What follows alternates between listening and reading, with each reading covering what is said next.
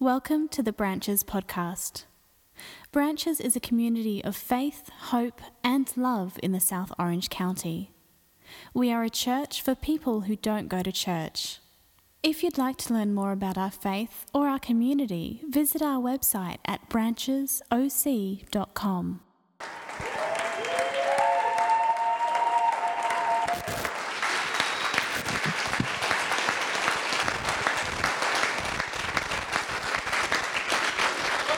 Thanks, guys.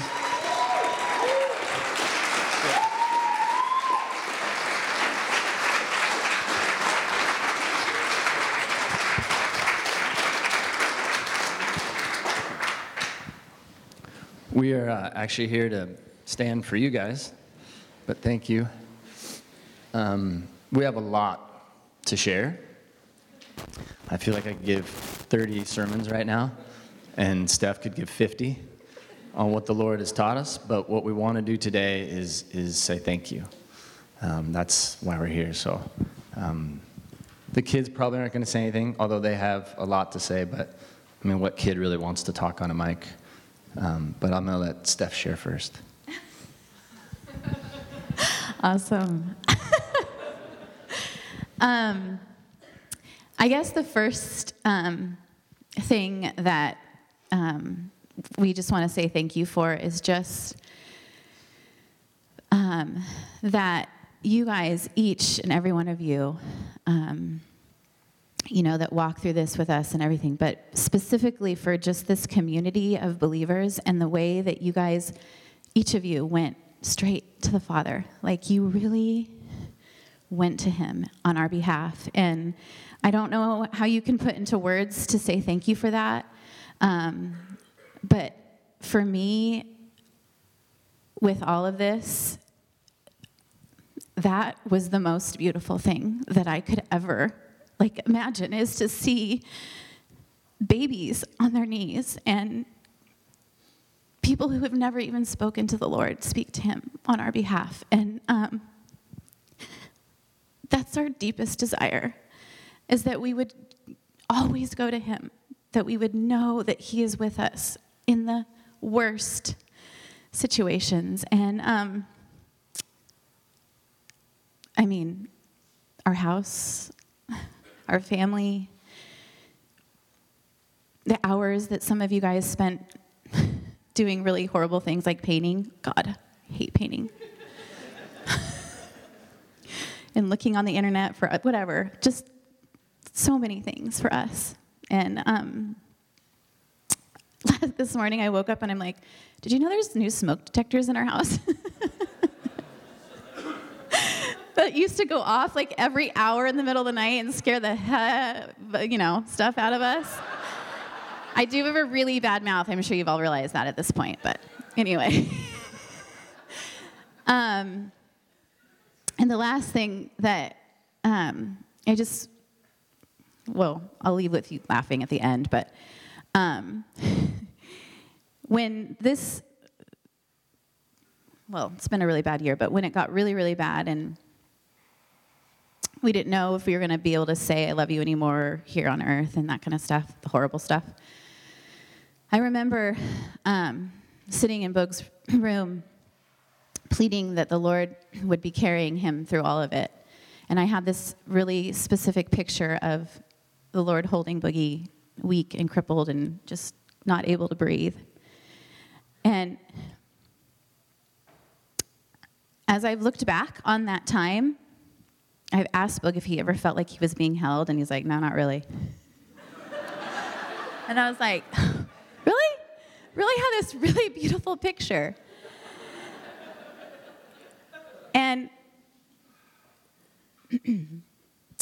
I realized that the Lord was trying to tell me, no, I was holding you. I was really with you and holding you through all of that. You were the person that was completely weak and crippled and didn't think you could get through doing this with your family. And we are all going to be in a situation like that where we need to be held and that we feel like we cannot do anything anymore. But I really believe that the Lord specifically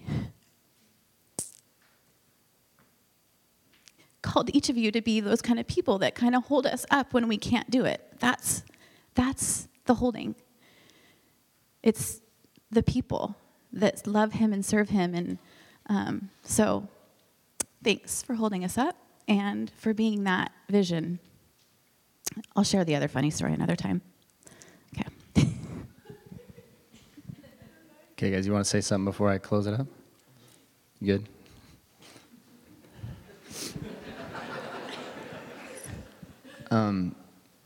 So I saw Drew this morning. He's like, dude, I didn't even know you were going to be here. But the songs mean more to us now.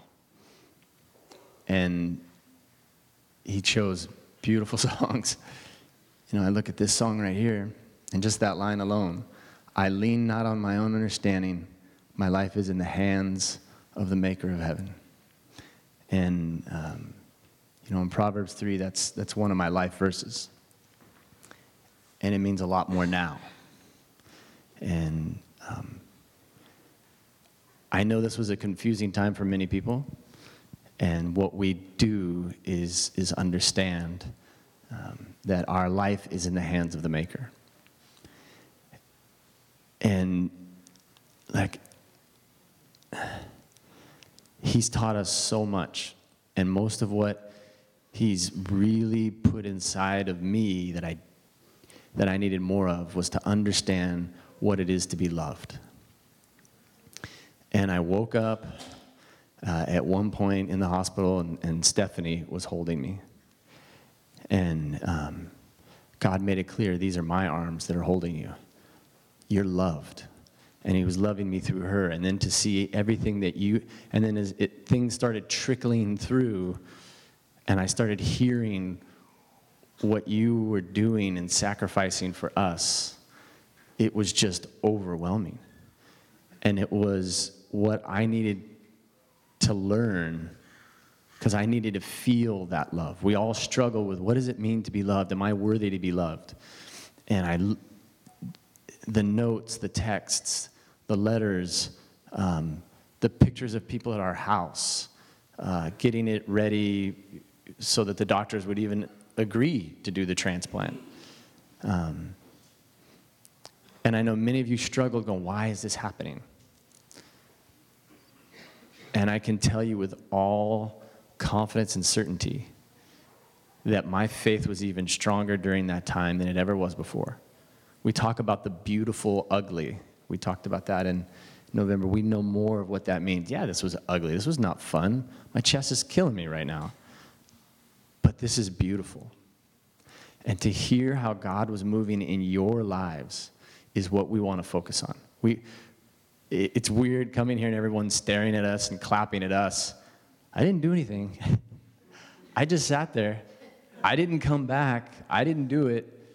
God is doing what he's doing for his purposes, and we lean not on our understanding, but we trust that our life, your life, is in his hands. See, I told you I couldn't help myself. I just wanted to say thank you, and then now I'm preaching. I'm going to leave that to Esh for this morning. But I also have this list of stuff I'm supposed to say, so we'll do that at the end, because we have a lot of stuff that we wanted to tell you guys, just church family-wise, like Easter's next Sunday. You know that, right? And we're going to do Good Friday next Friday.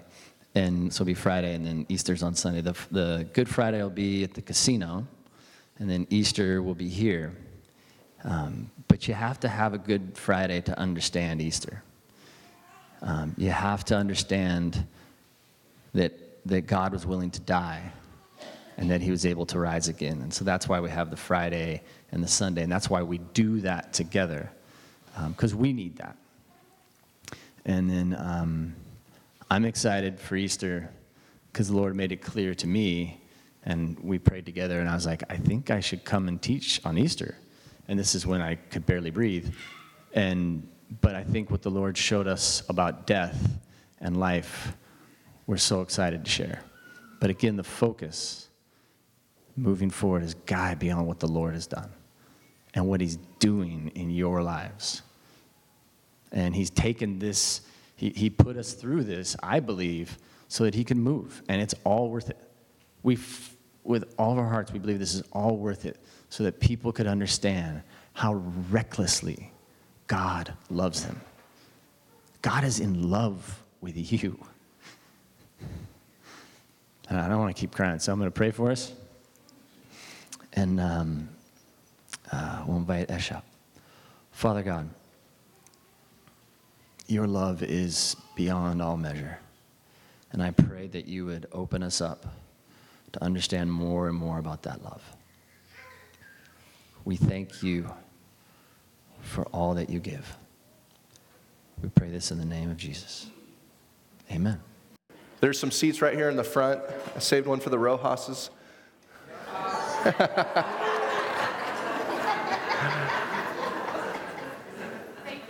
Hey, I know you all are as excited as I am to have Boog back.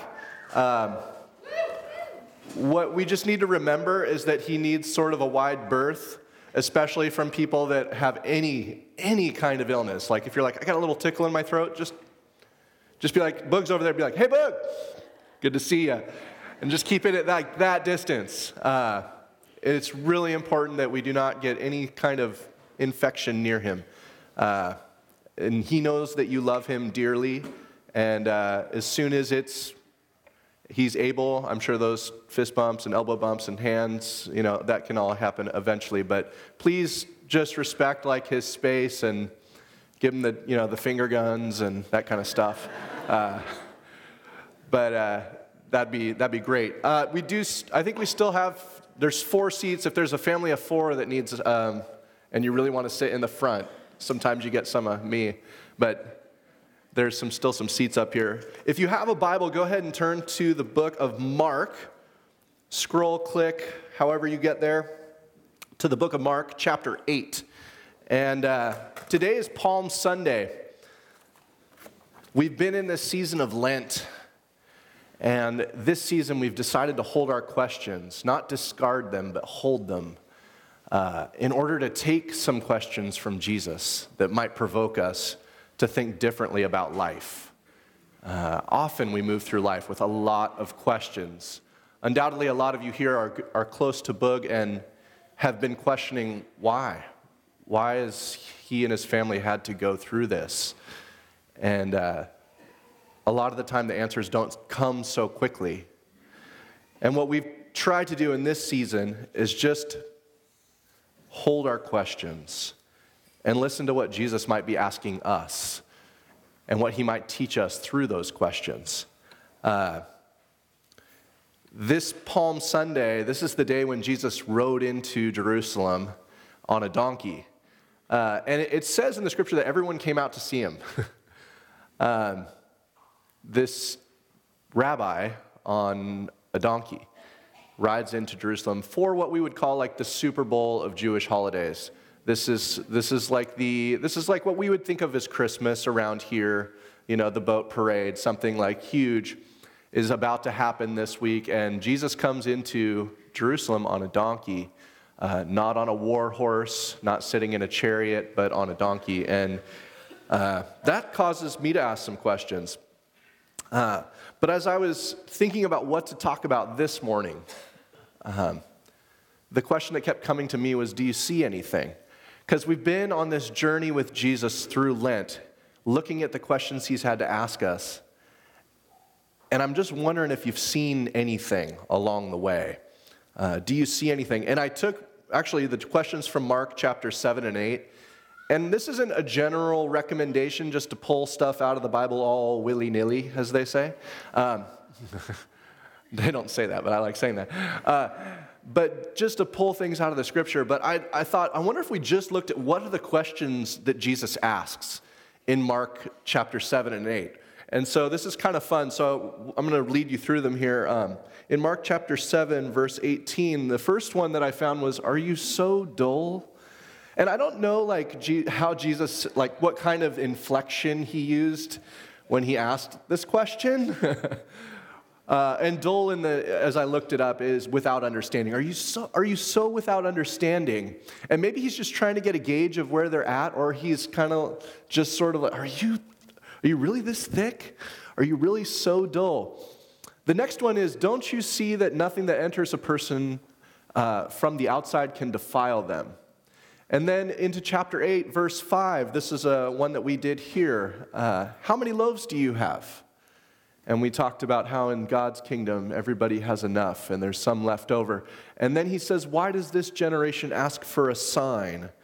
And as we keep moving in the fifth question, why are you talking about having no bread? I feel like maybe there's a little anger on this one. Jesus is in the boat and his disciples, he just fed 4,000 people with 7 loaves of bread. And they get in the boat and they're crossing and they're like, did you bring any bread? We didn't bring any bread. Jesus is like, why are you talking about having no bread? And then he goes into like this litany of questions here, like, do you still not see or understand? Are your hearts hardened? Do you have eyes but fail to see? Do you have ears but you fail to hear? And don't you remember? And then these next two. When I broke the 5 loaves for the 5,000, how many basketfuls of pieces did you pick up? And then they answer him, yeah, lots and lots. And then when I broke the 7 loaves for the 4,000, how many basketfuls did you pick up? And then, do you still not understand? So do you see anything?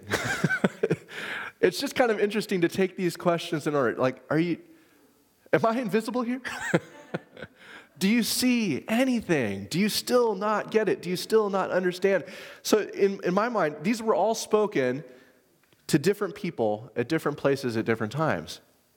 And I think like Jesus must either be really frustrated or he is very persistent and very patient with everyone.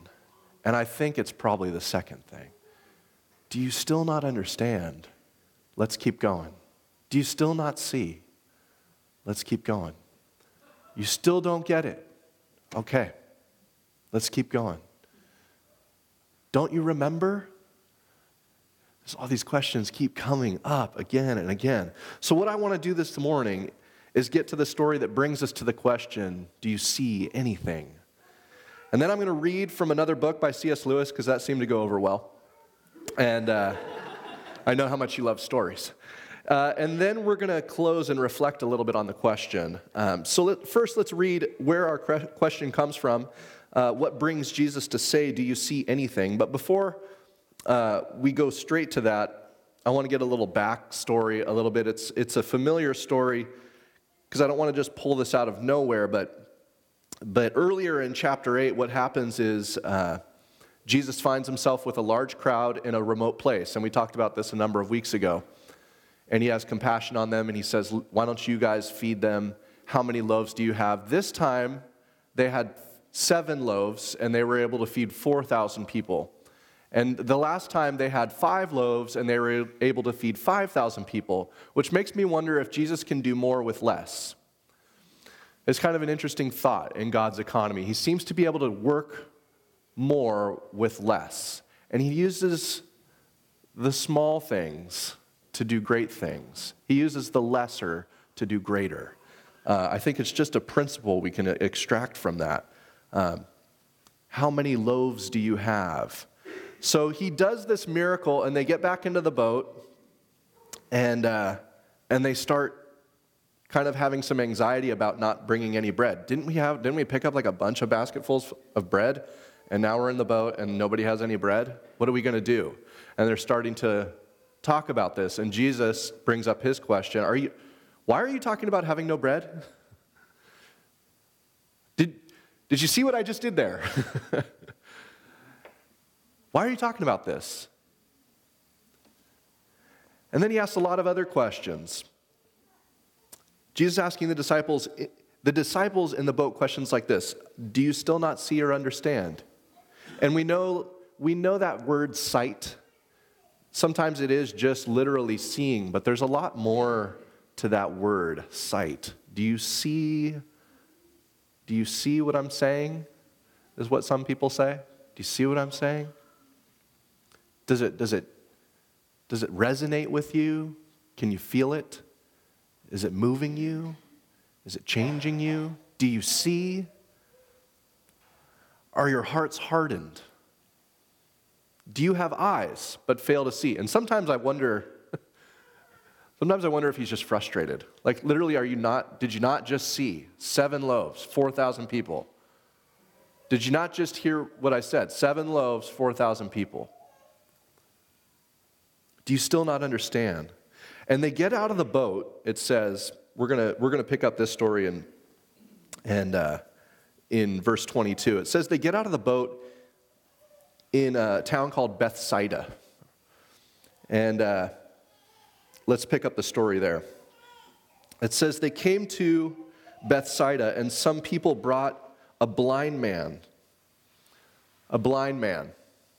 Now, just real quick, if Jesus is asking this guy if he sees anything,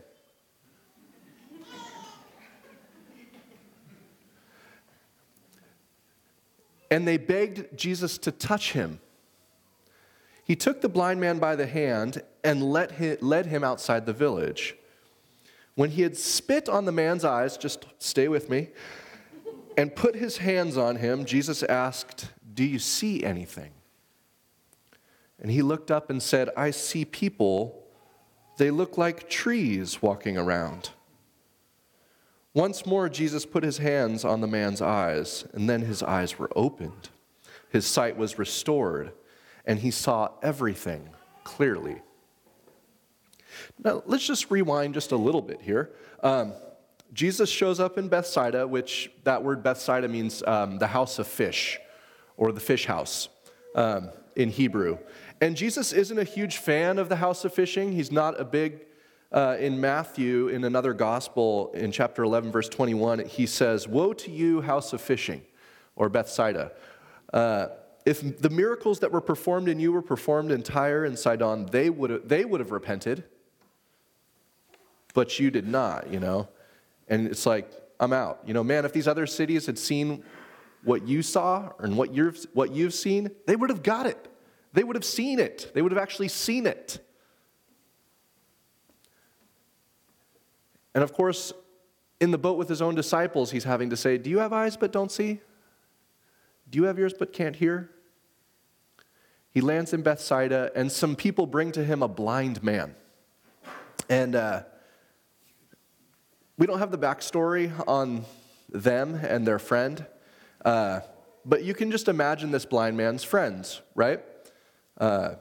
"Hey, we're going to take you to Jesus and beg him to touch you." And he's probably like, "That's great, but people touch me all the time and they have to lead me around. I'm blind. We're going to beg him to touch you. What about restore my sight? Could you beg him to do that?" The interesting thing is that word touch, the word therapy comes from the word touch. The word healing. There is this correlation between touch and healing. And they're thinking, we'll see. We'll see. We think it'd be great if he'd just touch you. So they bring him to Jesus, and that part they get right, for sure. Bringing people to Jesus throughout the scriptures always works out well for most people. Jesus takes him by the hand, and immediately he touches him, takes him by the hand, and then what does he do? He leads him out of the village. He doesn't really like Bethsaida for some reason, and it's probably because the people won't repent. So he takes him outside of the village by the hand, and technically he's already fulfilled his friend's requests. He's already touched him. But Jesus doesn't stop there. He then proceeds to spit in his eyes. Just wrap your minds around that for a moment. We're going to take you to Jesus, and we're going to beg him to touch you. They take you to Jesus. You're being led outside the village. Jesus stops. He turns and spits in your face. I have no idea. I'm just thinking if you're this guy's friends and you're kind of walking behind and you're witnessing all this, you're like, dude, Like, that was weak. He didn't even see it coming. It's like, you have a chance to, like, dodge this thing. I don't know if it was Jesus' test to see if the guy was really blind. If you're really blind, you're going to move, like, I'm going to show everybody here that this guy is definitely blind. I'm going to spit right in his face. If he doesn't flinch, he's blind. But I'm just thinking, if I'm this guy's friends, like, that's just mean. Like, the guy's already blind. You're just going to spit in his face. And in most cultures, if you go and spit in someone's face and lay your hands on them, that's like a felony offense. That's like, put that guy in jail. The guy spit in my face and started to lay his hands on me. You're like, arrest him. And then he asks him our question, do you see anything? Now, at this point, we have no idea what the guy must have been thinking, right? Jesus led me out of the village, spit in my face, spit in my eyes, and now he's asking me if I see anything. I have decent vision, and I'm having a hard time seeing on this one, Jesus. What do you got going here? Do you see anything? And the guy says, well, I see people like trees walking around. Do you see anything? Because here's the thing with Jesus. It just takes a glimpse. It just takes a little bit of hope, and he can start working with that. Can you see me just a little bit? We can work with that. Do you see anything? Do you see me moving?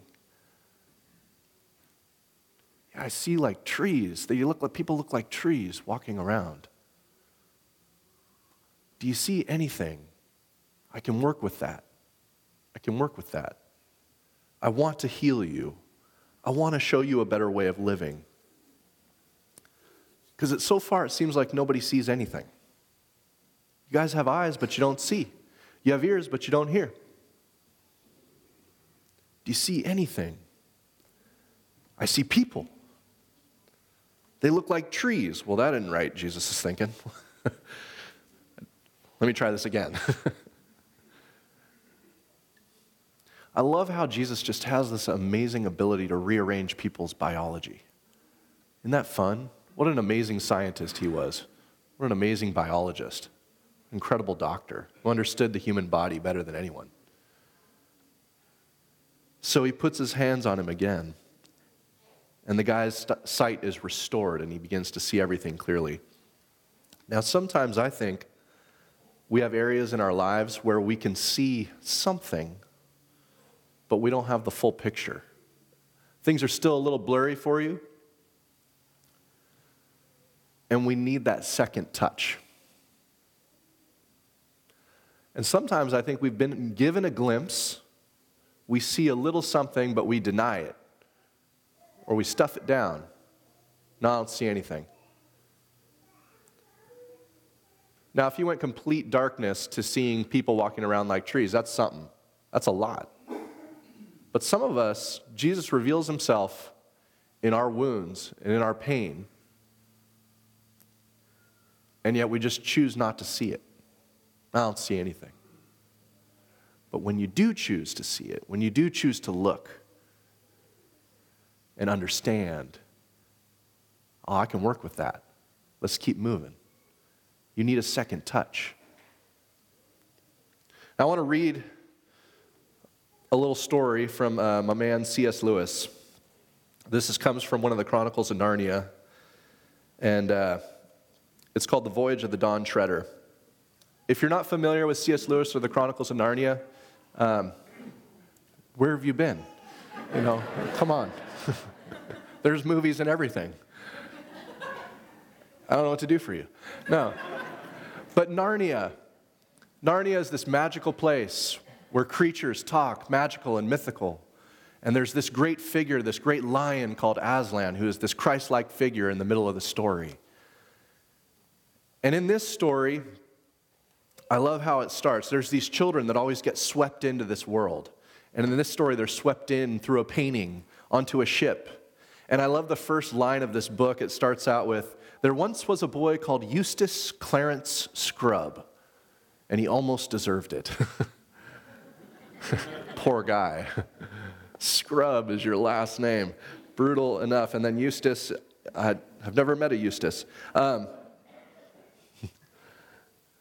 So in this book, Eustace finds himself on one of these islands, and he finds himself wandering into a cave and discovers a dragon's hoard of treasure, gold and all these beautiful treasures. And he puts on a bracelet, and eventually he falls asleep on the hoard of treasure. And of course, as you know, if you sleep on a dragon's hoard, what happens? You turn into a dragon. So Eustace turns into a dragon, but he still has that tiny human-sized bracelet on his giant dragon arm, and it causes him incredible pain. And he's been a dragon for a while now, and this is him kind of recounting his story, because the real story is how he becomes a boy again. And the way it happens is one evening, he doesn't know if it's a dream or if it was real. He was led out of the, he was greeted by the great lion, and he was afraid of the lion. Now, if you're a fire-breathing, flying dragon, I'm assuming there's not a lot of things that you're afraid of, and yet he felt this sense of fear and respect, like the lion could tear him apart. And the lion, what he does is he leads him out of the cave. I love this because it just correlates to the story, what I'm in my mind so well. He leads him away from the temptation, up the mountain to a beautiful pool, a well, and he feels like if I could just get in there, it would ease the pain of my arm. Well, before he steps in the water, the lion, of course, stops him and tells him that he needs to undress first. It's like spitting in someone's face. I'm a dragon. I'm not really wearing anything. Just me, the dragon. And then he has this thought, oh, dragons can shed their skin. And he realizes that reptiles do that. They shed their skin. And so he begins to scratch his scales off. And so I want to pick up the story here. It's going to take about 3 minutes to read through this. So bear with me, settle in. If you want to close your eyes and imagine you're there at the pool with the giant dragon and the lion. This is Eustace telling the story to his friend Edmund. And then I scratched a little deeper, and instead of just scales coming off here and there, my whole skin started peeling off beautifully, like it does after an illness, or as if I was a banana. In a minute or two, I just stepped out of it. I could see it there lying beside me, looking rather nasty. It was a most lovely feeling, so I started to go down into the well for my bath. But just as I was going to put my feet into the water, I looked down and saw that they were all hard and rough and wrinkled and scaly just as they had been before. "Oh, that's all right," said I. "It only means I had another smaller suit on underneath the first one, and I'll have to get out of it too." So I scratched and tore again, and this underskin peeled off beautifully. And out I stepped and left it lying beside the other one and went down to the well for my bath. Well, exactly the same thing happened again. And I thought to myself, oh dear, however many skins have I got to take off? For I was longing to bathe my leg. So I scratched away for the third time and got off a third skin, just like the two others, and stepped out of it. But as soon as I looked at myself in the water, I knew it had been no good. Then the lion said, "But I don't know if it spoke. You will have to let me undress you." I was afraid of his claws, I can tell you, but I was pretty near desperate now. So I just lay flat down on my back and let him do it. The very first tear he made was so deep that I thought it had gone right into my heart. And when he began pulling the skin off, it hurt worse than anything I've ever felt. The only thing that made me able to bear it was just the pleasure of feeling the stuff peel off. You know, like if you've ever picked at a scab, it hurts like, oh, but it's such fun to see it coming away. "I know exactly what you mean," said Edmund. Well, he peeled the beastly stuff right off, just as I thought I'd done it myself the other 3 times, only they hadn't hurt. And there it was lying on the grass. only ever so much thicker and darker and more knobbly looking than the others had been. And there was I, smooth and soft as a peeled twig and smaller than I'd ever been. And then he caught hold of me. I didn't like that much, for I was very tender underneath now that I'd had no skin on, and threw me into the water. It hurt like anything, but only for a moment. And after that, it became perfectly delicious. And as soon as I started swimming and splashing, I found that all the pain had gone from my arm. And then I saw why. I'd turned into a boy again. Love that story. See, sometimes we need people to bring us to Jesus. And we need him to lead us out of that place of pain, that place of temptation perhaps, that place of addiction. And we need Jesus to ask us, do you see anything? And sometimes it might hurt. It might feel humiliating, like having your face spit in, or tearing through the very fabric of your being to get down to that real center of who you are, made in his image, that he wants to reveal and heal and restore. Because ultimately, Jesus wants to bring healing, and he wants to restore everything. And so he keeps asking these questions along the way as he's doing this. Do you not understand? Do you have eyes, but you don't see? Do you have ears, but you don't hear me? Do you see anything? Do you see anything? Are you so hard-hearted?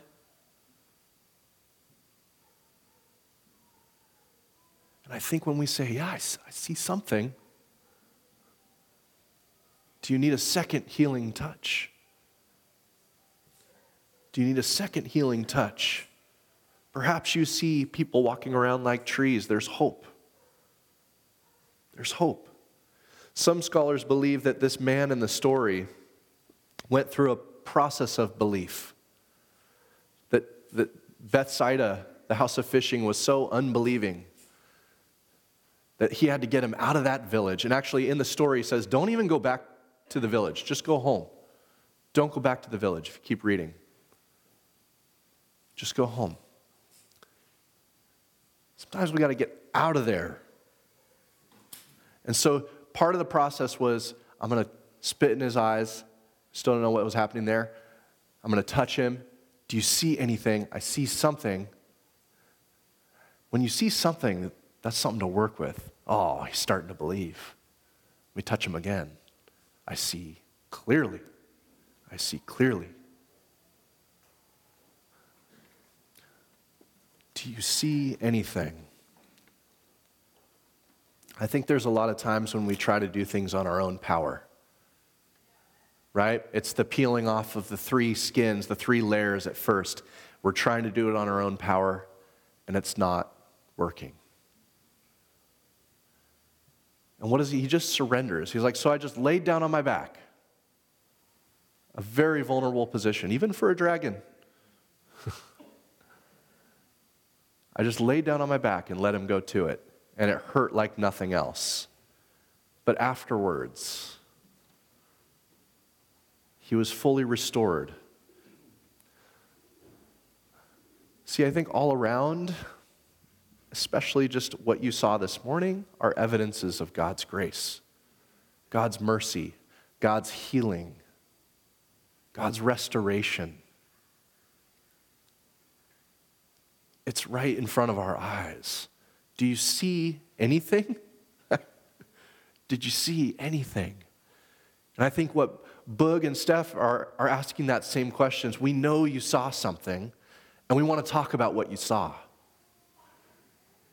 Because we can work with that. Because there's hope there. Jesus can do some amazing work with what you saw. You saw something. I know you did. We talked about it. You told us about it. You experienced something. Somebody moved. The evidence is everywhere. In Psalm 19, the psalmist writes, "The heavens declare the glory of God." The heavens, just so you know, is from the bottom of your feet up. That's the heavens. It's all around you. A friend of mine likes to say, sometimes I forget that, like, when I park my car in a parking lot, I just parked my car on a planet in outer space. Like, I forget the wonder of it all, that we are living in the heavens. Like, if you were standing on Mars, you'd be like, what planet is that over there? What are those things doing on that planet? We are on a planet in outer space, moving at thousands of miles an hour. And they declare the glory of God, and it says the skies proclaim the work of his hands. So we're going to enter into a time of singing again and praising. And I want you to think for yourself, do I see anything? I mean, I sit in this area sometimes, and sometimes I'm just like, I'm looking right out there at the water and the little boats going by and the people paddleboarding, and it's everywhere. You just have to turn to the person next to you. It's everywhere. The handiwork is all around you, and it's beautiful.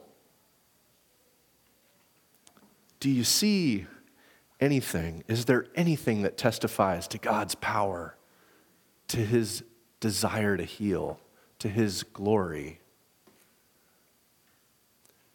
And where is it in your life that you need that second healing touch of Jesus to come in and restore?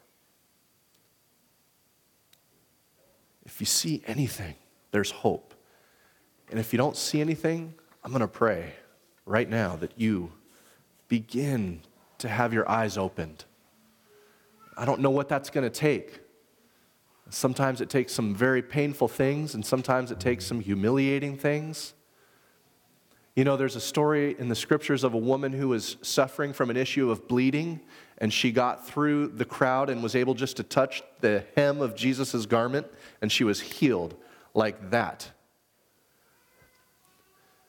I wonder if the blind guy was like, hey, what about, like, could we do that process? If you're feeling out of shape, ill in any way, come touch the hem of my garment. Or I can lead you outside the city and spit in your face. I'll go with the first option. Do you see anything? Do you see anything? Anything at all? Because we can work with that. Okay? I'm going to ask the ushers to come up and take the offering as we move into worship. Let's pray. Jesus, Lord, give us the eyes to see and the ears to hear. Lord, I don't know how it could be more obvious than our brother Boog standing in front of us this morning with his beautiful family and proclaiming your glory and your power in their own lives from death to life. Lord, remind us that the whole of the New Testament that you've given us is all about from death to life, here and now.